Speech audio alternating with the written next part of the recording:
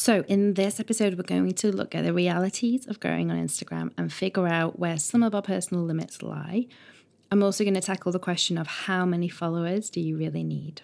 So let's start by ripping off the metaphorical band-aid and face up to some uncomfortable truths. I'll wager that everything I'm going to say to you now, you already know, but I think it pays to really remind ourselves and acknowledge these things before we get any further in. 1. Niche interests attract niche followings. 2.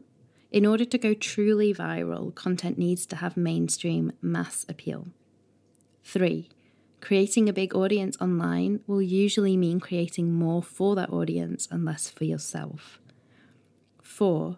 We're never entitled to anyone else's attention or engagement. And 5. Not everyone has what we might class as good taste. That is not the glittering, frictionless message of internet growth that we're sort of fed by the world. But I think for most of us, it's easy to accept that that's reality. With more and more confronting content and diverting entertainment taking up space online, of course it's getting harder and harder for anything but the most generic and crowd-pleasing content to rise to the very top. But there is some good news lurking inside of all of that.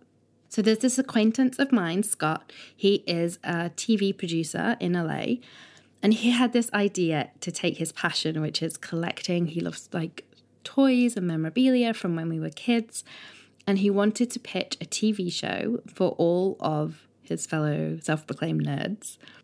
So it was called Pop Culture Quest, and it ended up being picked up by an internet-only streaming station called Comic Con HQ, and presented by, my fave, Mark Hamill from Star Wars, and made available worldwide. What was fascinating is that's the kind of show that would never have stood a chance of being commissioned by a conventional TV station or network.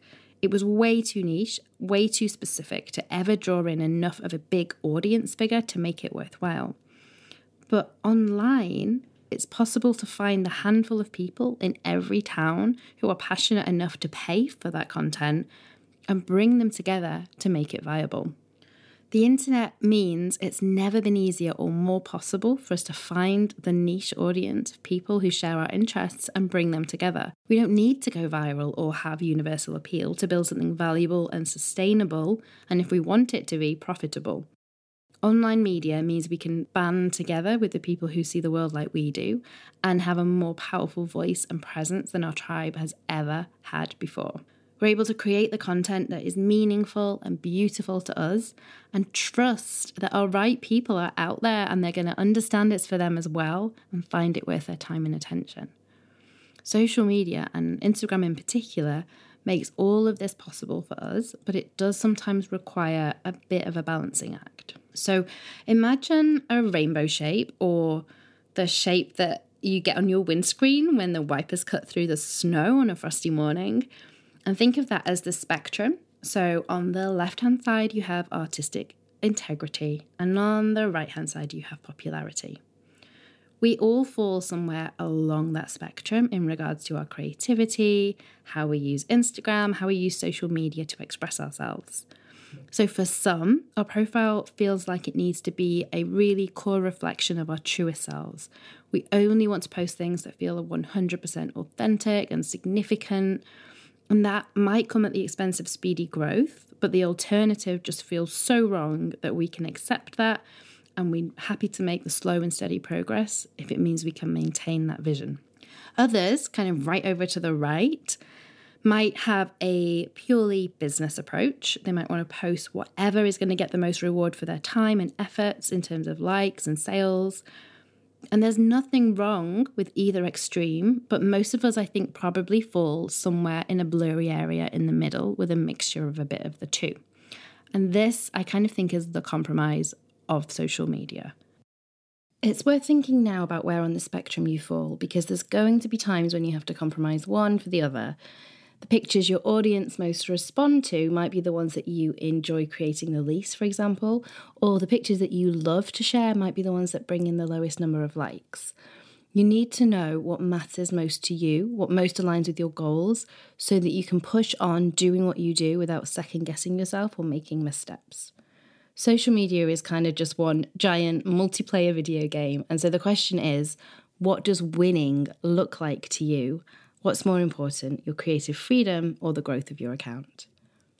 Keep in mind here that this doesn't have to correspond to the profitability or the potential of what you can do with your account. You don't need a huge following to build something powerful. If the compromise required to build a really popular account isn't for you, then that doesn't mean that you can't or you won't achieve your goals, and we'll be seeing how in the rest of this class together. Most people intuitively have some sense of where they sit, but sometimes finding the perfect balance can involve a little bit of trial and error. I know I had to agree to a sponsorship that I really regretted in order to appreciate just how much I valued having the freedom to say exactly what I believe on my own channels. So there's no rule book out there on how to be ourselves in the world. I wish there was. I would definitely buy it. Remember this, though, as we work through this whole class together, that you might sometimes find ideas or suggestions that I'm putting out there that maybe feel excessive to you or don't feel like a good fit. And that's usually a really good sign that you've found one of your own hard limits where you're just not prepared to compromise on your feelings in favour of growth. That's fine. Lean into that. It's all about finding what is right and what's the perfect tool for you. The real reason we want followers. So some of you will already have come across this 1,000 true fan theory. I've linked to it in the course notes if you want to read up on it. I definitely recommend you do. But in really simple terms, it means we only ever need 1,000 people who are invested enough in our work to spend $100 or £100 a year on something we put out in order to have a 100k income. 100k is enough to live off very comfortably. I think probably most of us could live off half that, 50k a year, in which case you only need 500 true fans. These are really attainable numbers on Instagram and beyond, and this is why when I say your follower count doesn't have to be the be-all and end-all, you start to see how true that is. And yet most of us fall into the trap of wanting way, way more.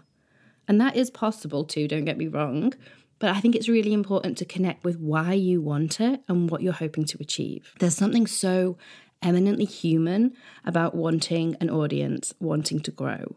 We're so hardwired to seek belonging and approval from others because back in the early days of man, when we were cave people, the consequence of being isolated, of not having people on your team, was quite literally death. Like a big tribe meant protection, it meant resources, it meant people who literally had your back. But of course, in our modern world, that's not really true anymore. We're not risking death and rejection by putting out something that maybe is a bit different to other people, by being someone who's taken a slightly different path.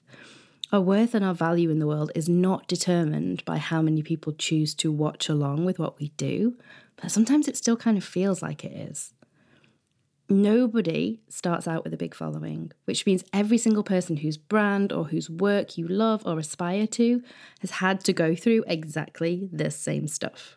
The fear, the discomfort, those super loud protests from the primitive part of our brain that still thinks that we are putting ourselves in mortal peril whenever we try anything new. A wish for followers can often really be a wish for endorsement, for somebody outside of us to tell us that we're doing things right and to take away some of that discomfort and fear. We just want social proof for ourselves and maybe for others that we're doing the right thing, that we're on the right path. But honestly, there is no outsourcing self-belief. It just doesn't work long term. And in fact, it tends to lead people way off path and they get hooked on this validation and disconnected from what their work's really about. So if follower growth is your aim, just make sure it's more about them than it is about you. Which, as luck would have it, is where the rapid growth ends up coming from anyway. When we're much more concerned with serving others instead of serving ourselves, then our work's value ends up being super clear to the world and people are drawn to it.